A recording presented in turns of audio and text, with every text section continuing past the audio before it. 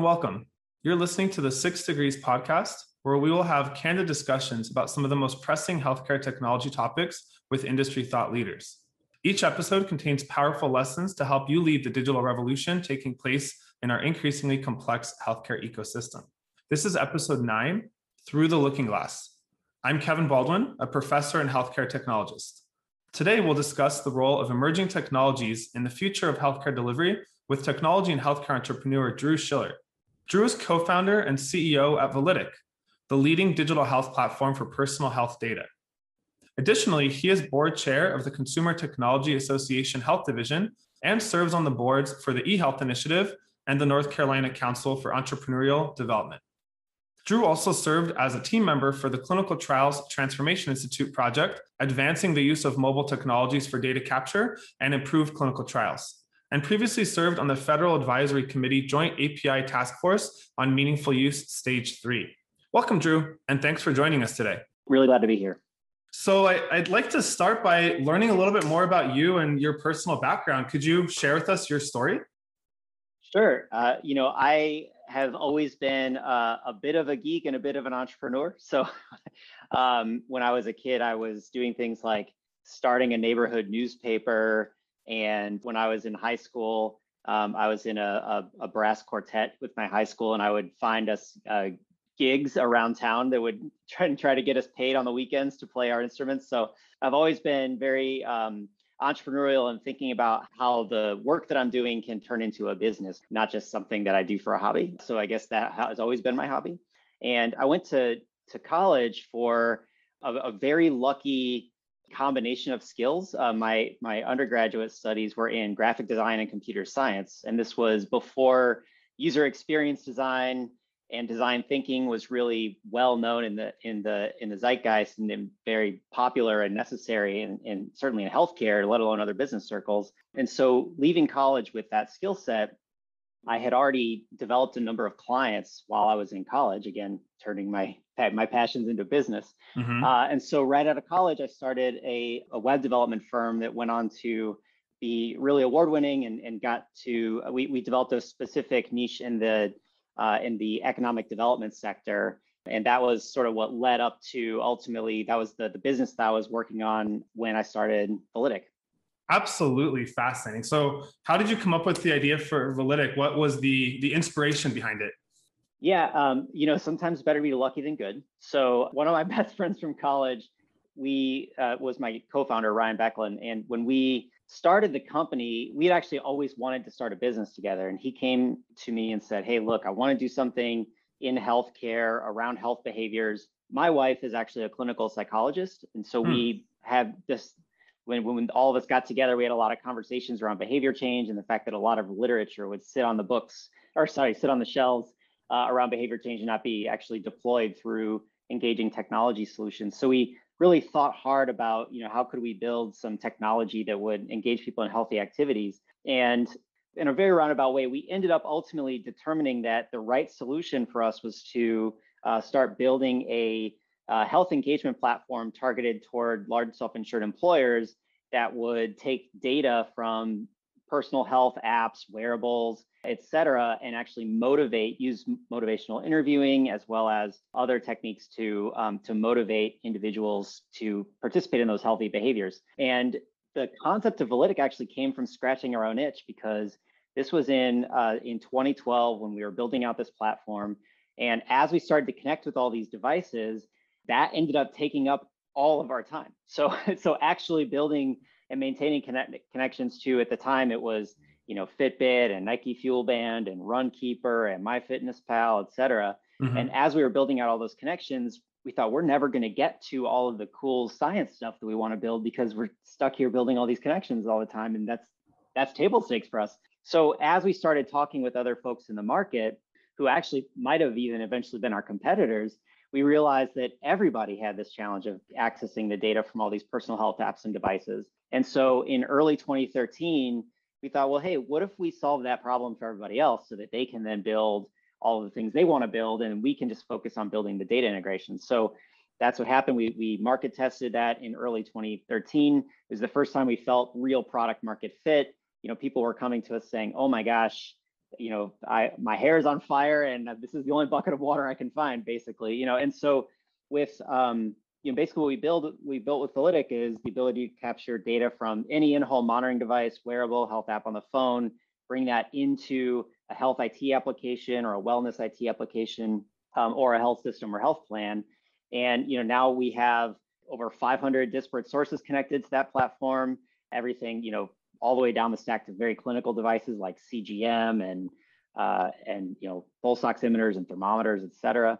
And we have over 5 million people on the platform every day, from clients spanning the top 5 commercial health plans to large health systems like Kaiser Permanente and some of the well-known direct-to-consumer brands like WW and AARP and Noom. So we've been really fortunate to find something that's scaled.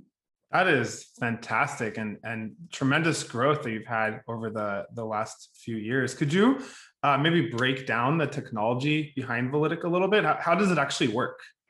Yeah, absolutely. So one of the key tenets of Validic when we first launched, and this is actually just hard for any startup in healthcare, is that nobody trusts you with their data.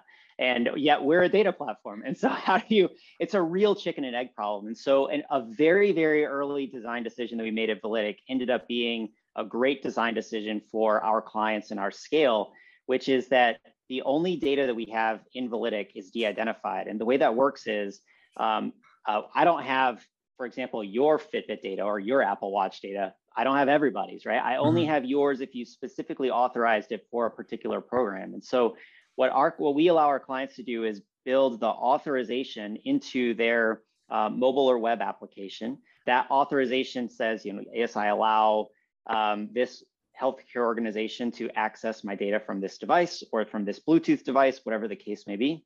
And then once that authorization is handled, we actually have a tokening mechanism on our side where we have tokens that represent that particular individual and that device. And on our side, and we have tokens that represent that individual with our client on the other side. And so in our system, we're just matching the tokens and delivering the data associated with that token and have no identifiable information for that particular individual. And we do have some abilities to actually now bring, as we've kind of advanced our technology, on top of that core data platform, we've built some really advanced remote monitoring capabilities that can deliver these data in the clinical workflow. It's powering, for example, the largest remote monitoring program in the country with a large IDN nationally. And with that particular solution, we do have identifiable information there. But again, as that's a client to our core data platform. And so it's just pulling the data off of that and delivering, it's using the data once it's re-identified in that application to deliver the data into the clinical workflow for clinicians to react to the information. Great, thank you. And could you talk a little bit more about the Validic API? How do customers actually connect to that? If I'm a hospital looking to connect to it, what are the steps involved? Yeah, it's a super simple API for a technologist. And also we found that most of the time, health systems are not necessarily the best consumer of our API. And so I'll talk about both those things. One is on the technology side, and this is what health plans love about our system, as well as large health IT vendors. We are a platform-first company. It's a streaming API. The way it works is you connect your system up to our stream, and then anytime there's data that hits our system, you get the data from that individual member within, sub-seconds. And that's processing through our rules engine, which processes a lot of data. We have over, like I said, we have over 5 million people. So the data is collected from the actual individual, whether it's through a Bluetooth device or whether it's through a device that connects to the cloud. That hits our system, processes through our rules engine, and we deliver that. And it's usually 1 to 2 seconds max to get all the way through that workflow. So it's very, very fast and robust. You can have very interesting real-time engagement that previously hasn't been possible in healthcare. So for example, we can drive workflows where instead of for a heart failure patient, someone stepping on a scale, gaining more than 3 pounds and sending, flagging an alert for a care manager who might see it in 20, 30 minutes, and then they try to reach out to the patient. It's very asynchronous care. We can actually create real-time types of engagement. So, imagine patient steps on a weight scale, and then right then and there, they get a message back on their phone. Was this you stepped on the scale? Are you having difficulty breathing? Are you having swelling in the extremities? And then based on that, if they are having those complications, we can actually kick off, a telehealth visit through, an Amwell or a Teladoc, et cetera, where they're actually immediately getting on the phone with a care provider or a nurse who can triage that particular individual and say, hey, we need you to double up in your Lasix, or we need you to come in for an observation. Can you get here? Do we need to send a car? Whatever the case may be. So that's sort of the high level, the types of interactions we're driving. And when I say health systems aren't necessarily great at using our API, it's fantastic for things like powering population health analytics and things like that, where you want to bring in all of the data across your entire member population, not just, for your inpatient information in your labs, but then also the data from people's personal lives, as well as the alerts that are triggered and what the triage was and all that. That's important from a population health perspective, and our APIs are great for that. But for remote monitoring and care management, it's actually a real challenge to bring the data in and do something meaningful from a clinical perspective for clinicians. So that's why we built that real-time remote monitoring framework that can be embedded into a clinical workflow. So for example, the IDN I mentioned where that's deployed, that has over 50,000 patients active in that program. There's been over 100,000 active over the last few years across multiple regions. And the way that works is we're actually writing data directly into the flow sheets. We're surfacing alerts via the in-basket messages. We're actually, we're visually integrated where the data can actually be implemented and longitudinally viewed inside of the workflow so that the care team members can see the data there. And then we can also kick off workflows that go directly to the patients. And that's a lot of work that a tech team at a health system would have to do to build out all of those things. It took us years to build and, millions of dollars of investment. Right. So, what we're finding is the health systems are leveraging those core capabilities that we offer, which then allows them to then focus on, well, how do we want to bring this, match up this information with our population health tool, or how do we want to, use our patient engagement criteria and capabilities alongside these data, et cetera. So that's really the kind of thing that we help to power. Great. And so Validic and much of the work that you've been focusing on for the last decade or so has really been focused on connecting these disparate sources of health data. Overall, and from your perspective, how much progress do you think the healthcare industry has made? It's in many ways, it's made great progress. Yeah. In a lot of ways, it's made very little. And I'll unpack that. So healthcare always fascinates me because it is simultaneously the most technologically advanced, one of the most technologically advanced industries in the world. And yet many practices still run on paper and fax machines and pagers, right? And so it's just, it's crazy to me because, we can do things like using AI to detect, image scans, to detect abnormalities on image scans, or, having like really amazing world-class sensors on a wearable that costs us, a couple $100 that can get amazing things like your, galvanic skin response and your temperature and your heart rate at like pretty accurate levels, right? And now EKG.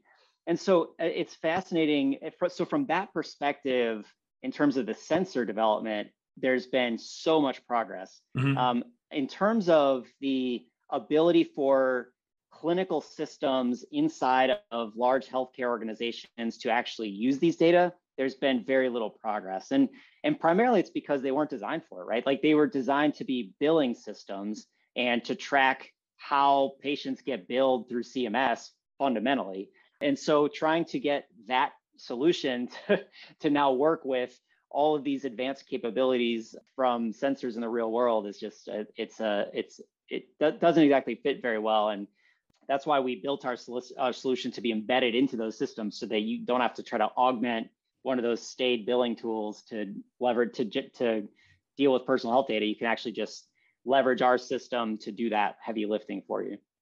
That's amazing. So what is your business case for health systems dealing with this very issue?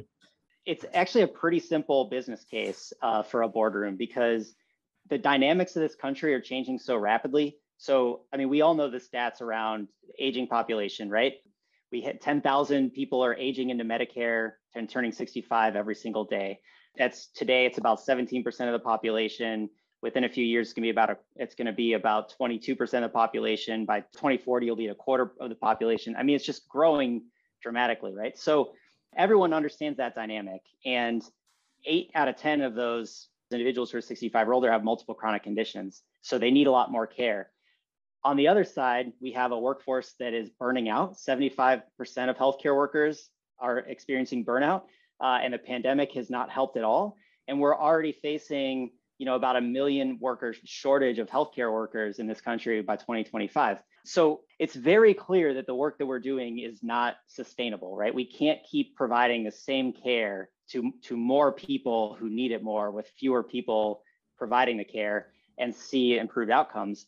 And so that's kind of the macroeconomics. And then from the things that are exciting to me that are starting to change is that providers recognize this, payers recognize this, and they're starting to come together. So right now we're seeing that value-based care relationships are going to grow by about 40% between 2020 and 2025.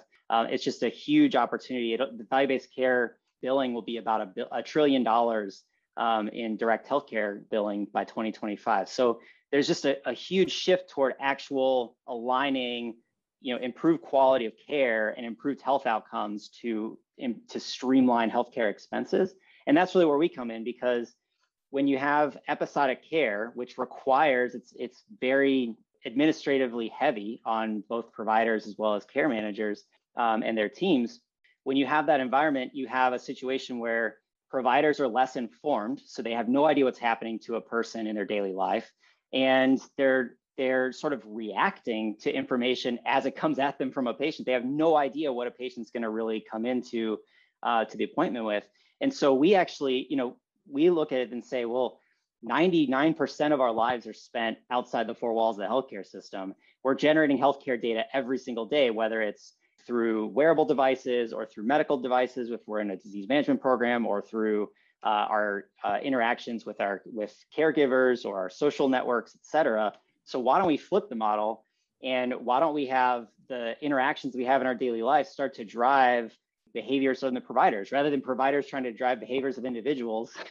Why don't we have individuals start to drive providers? And so providers then know, hey, I understand these people in my population are healthy, they're active, they're okay, they're managed, but these folks over here they're not controlled, they haven't been recording their readings, whatever the case may be. And so they can spend their time focused on those populations. And just one little tidbit about that, for our program, when it rolls out to physicians, 88% of physicians say that our program saves them time.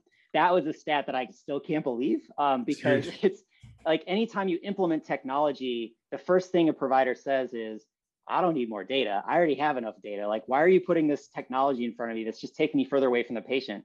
But this is actually helping providers practice at the top of their license, where they don't have to be doing things like taking down readings and catching up with, because the data is already there. It's accurate, timely data. It's in the clinical workflow. They know who they need to be talking to and who they don't, and they can really just spend their time focused on the people who need the help, not trying to chase everybody to get updates.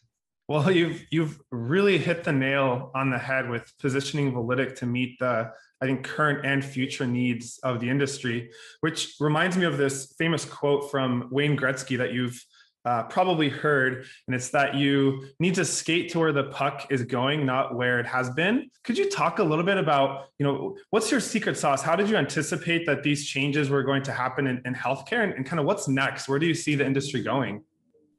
Yeah, absolutely.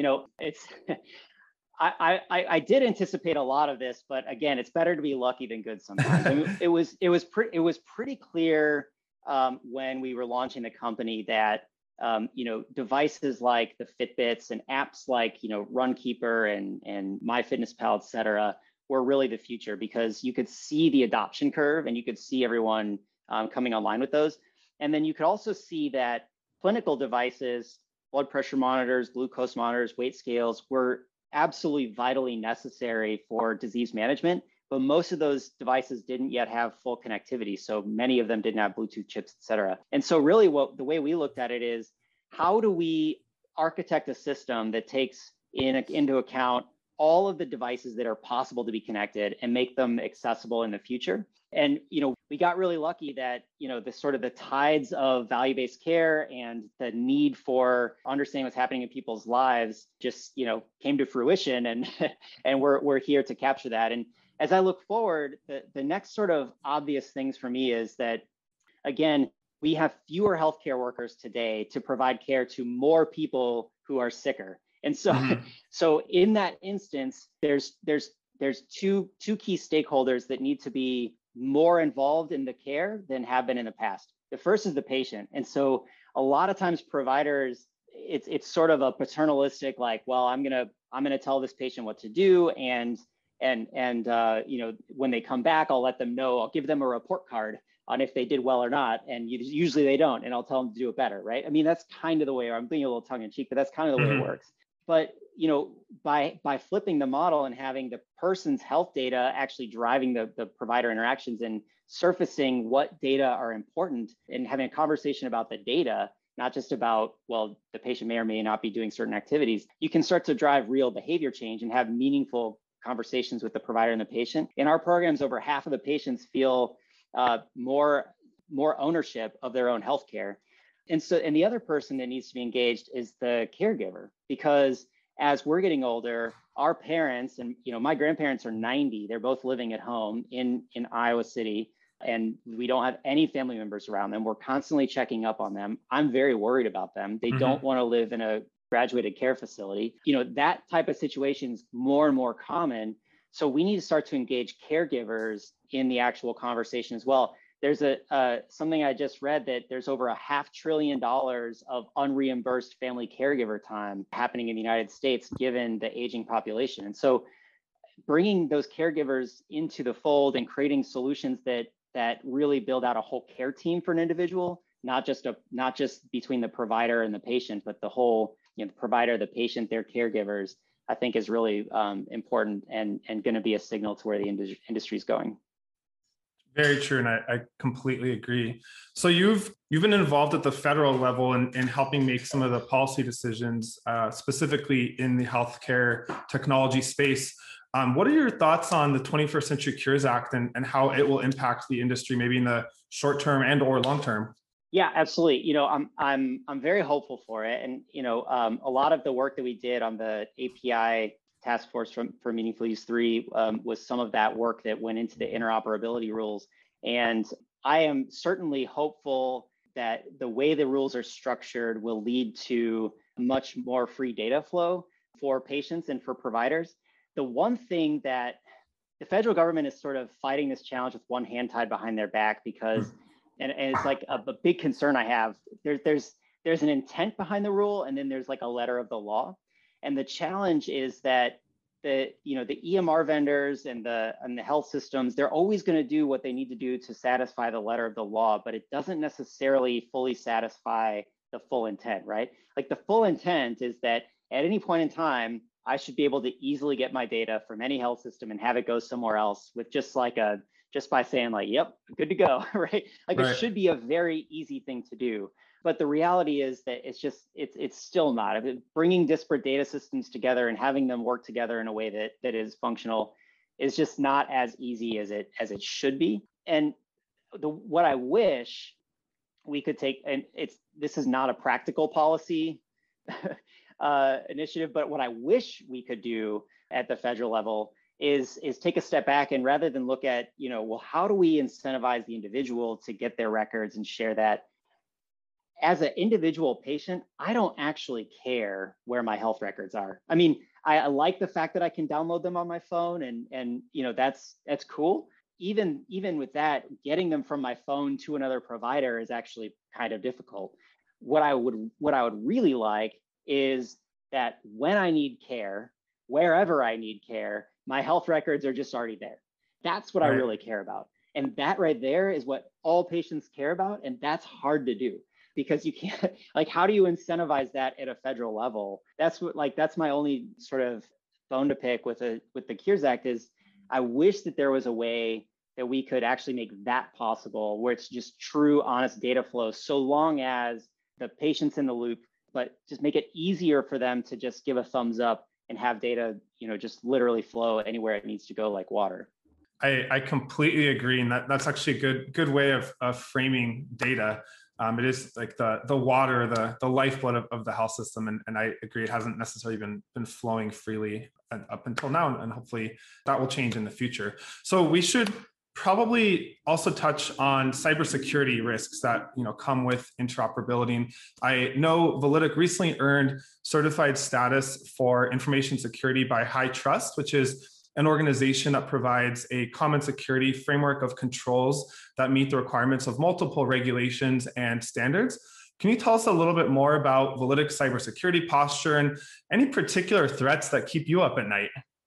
Yeah, absolutely. I mean, this is a big topic. I'm glad we're having this conversation. And I will say, just first and foremost, getting the HITRUST certification and maintaining that certification, as well as we also have ISO 27001 and others like it. It's a big lift, and it's something that it really does impact, not necessarily negatively, but it does impact the processes and procedures of your company. It's much more around process and making sure that the right things are in place internally, the right checks and balances are in place internally, so that there's not a data leak, et cetera. Because most hacks come from human engineering, not from software engineering, right? Generally speaking, there's some sort of human vulnerability, and that's how bad actors are able to get access to a system. So it's a very important topic. I will say that from our perspective, data security has always been at the front of our minds. I mentioned when we first launched the product, the very first thing we thought about was how can we help healthcare organizations trust that we have their data in our system. And so we decided we actually didn't need to know for our core data platform who individuals were or what their disease diagnosis was. So we de-identified those individuals and just tokened it. And that kind of thought up front around what data do I actually need to provide my service versus, well, let's just get all the data. Like that was it was a very intentional decision. It ended up being a key to our early and really in our ongoing success, because it's still something that comes up all the time when we're working with the largest healthcare organizations in the country. They're like, well, how do we know that the data is de-identified, and helping them understand that process. And then in terms of what keeps me up at night around data security, the types of data that we have are generally speaking fairly light, right? So we're talking about blood pressure values, glucose values, weight values. We don't have a lot of the sort of what's in a medical record that would be considered to be very costly. And we certainly don't have things like a retail pharmacy might have things like, in addition to an individual's health, they might also have credit card information and other sort of lifestyle information or addresses or things like that. We fortunately don't have most of that information. So what does keep me up, candidly, is reputation.